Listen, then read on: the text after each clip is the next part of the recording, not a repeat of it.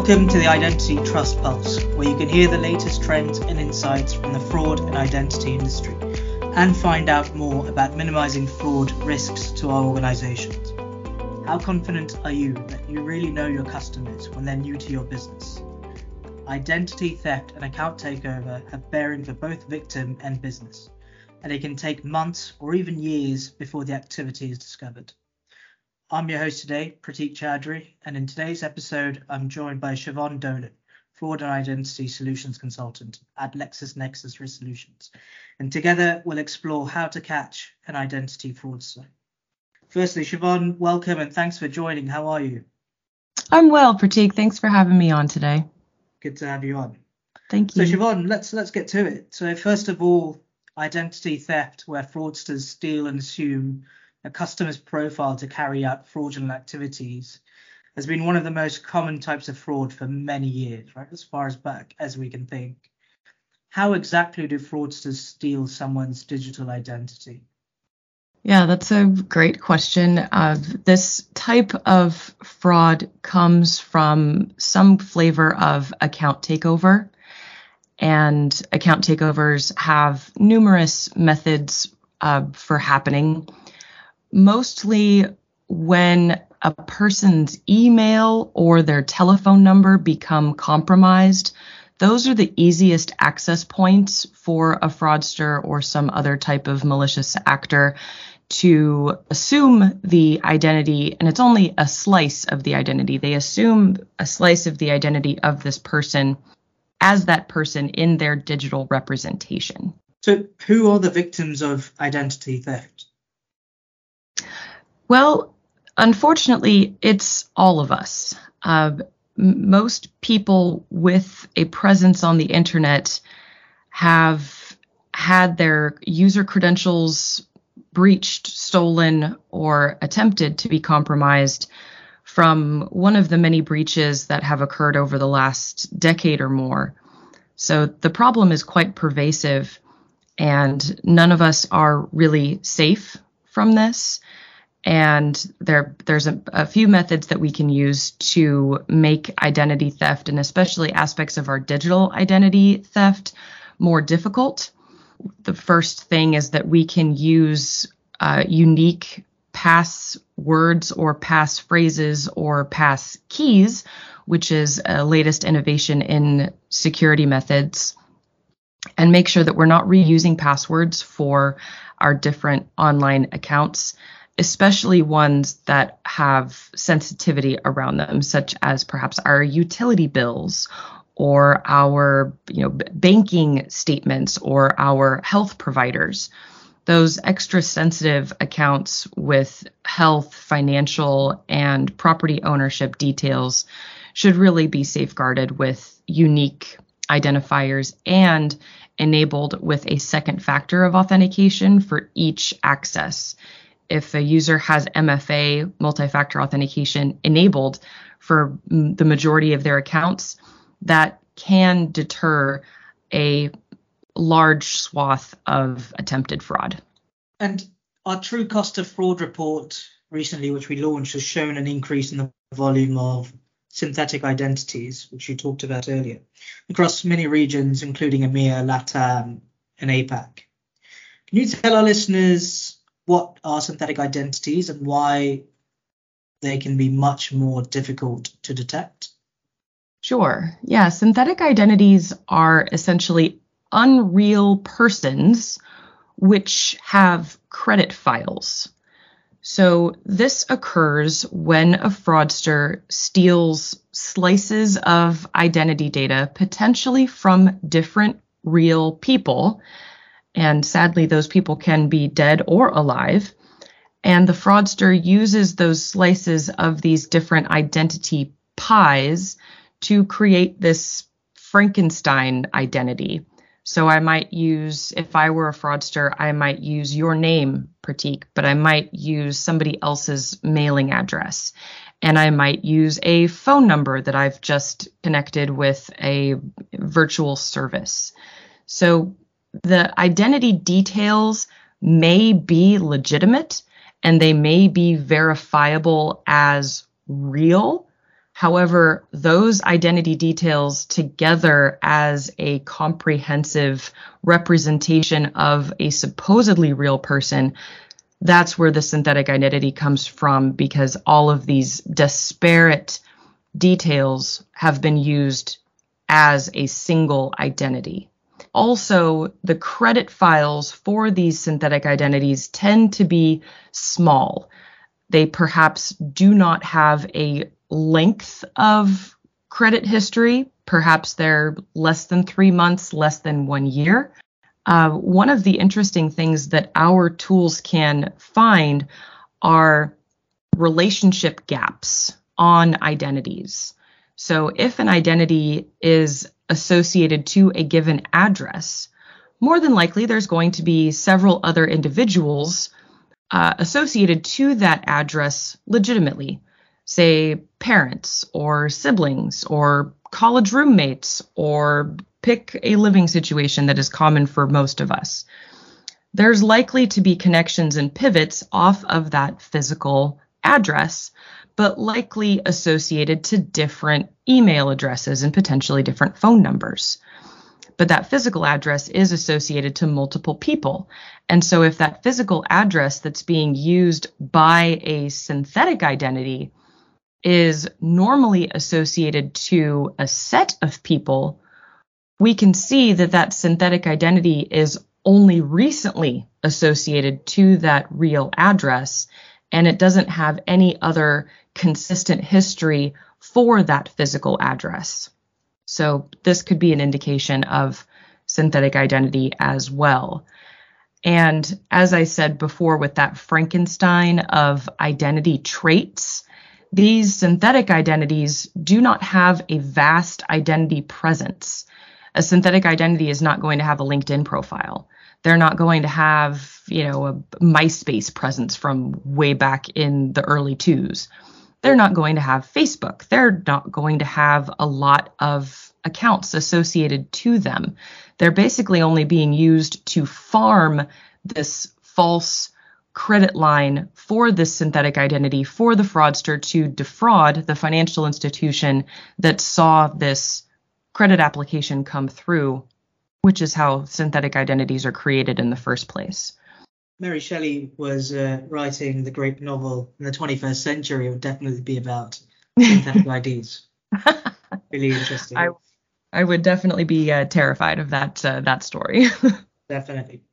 Interesting. Okay, so how can businesses then around the globe be sure they're dealing with a real person, a genuine person, right? And not a bot, not a synthetic ID, or even not a fraudster? How can businesses start to trust their customers? Sure. Well, businesses can trust their customers who, as of yet, have not presented any risky behavior. And businesses can also double check their evidence. So it's kind of like the peer review process in peer-reviewed journals, scientific journals, or any other credible source. You want to have multiple eyes looking at this.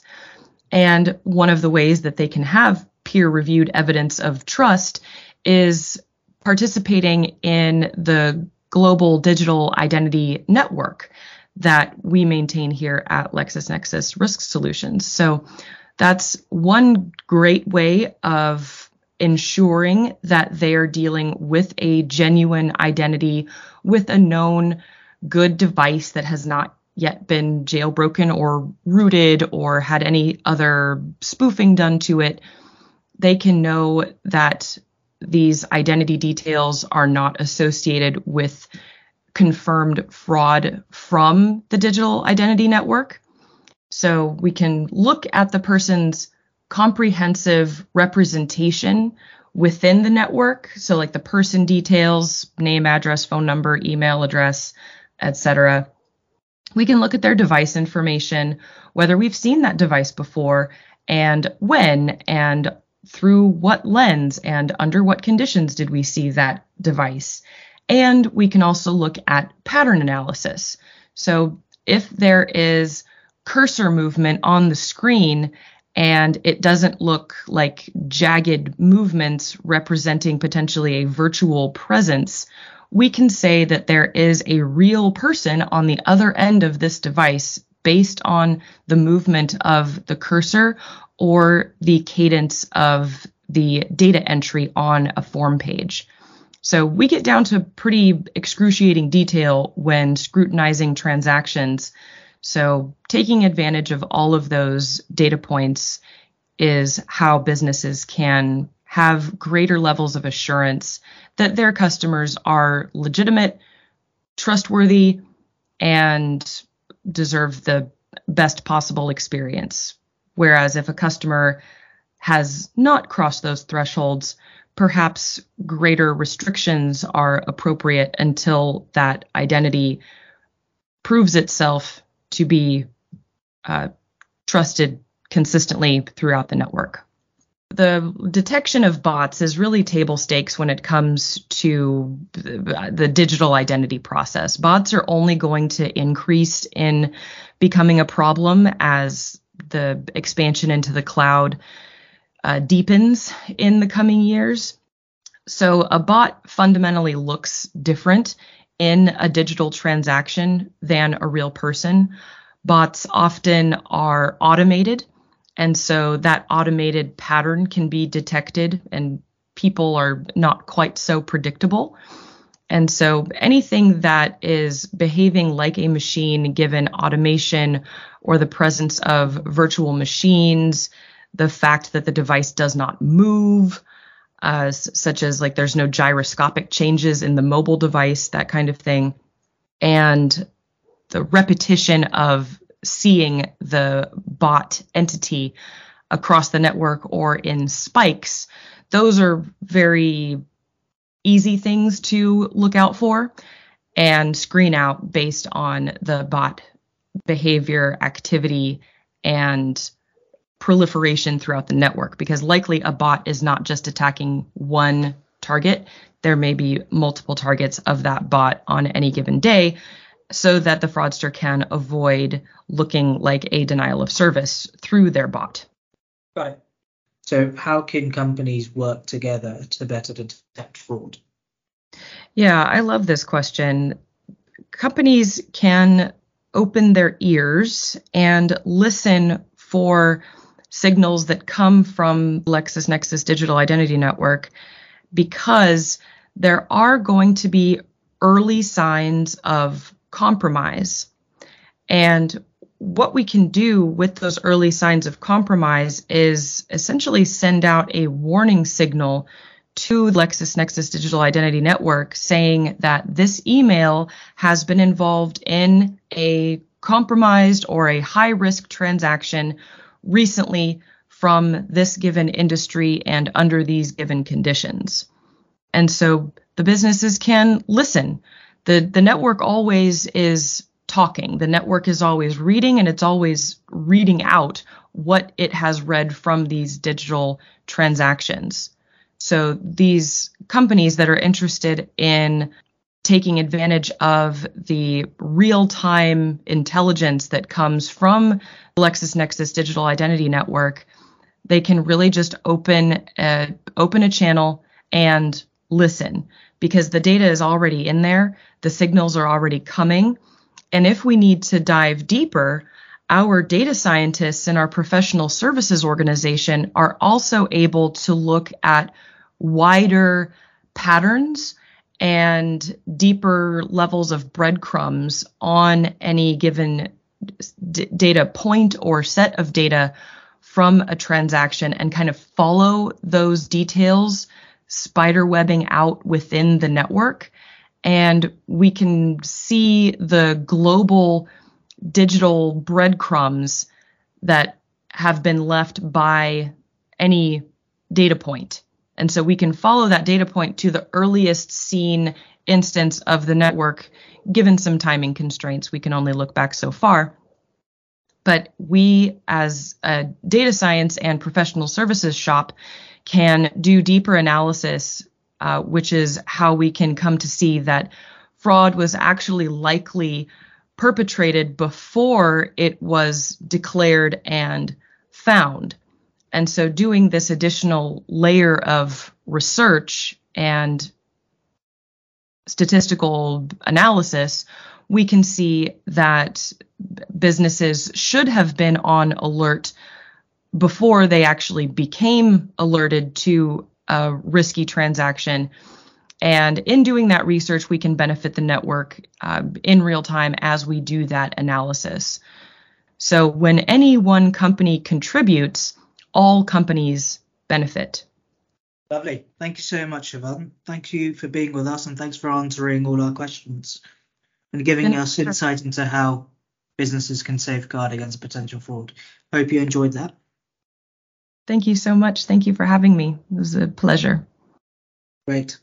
Thank you for listening, everybody. For further information on leveraging LexisNexis digital identity network to counter fraud, visit the link in the description.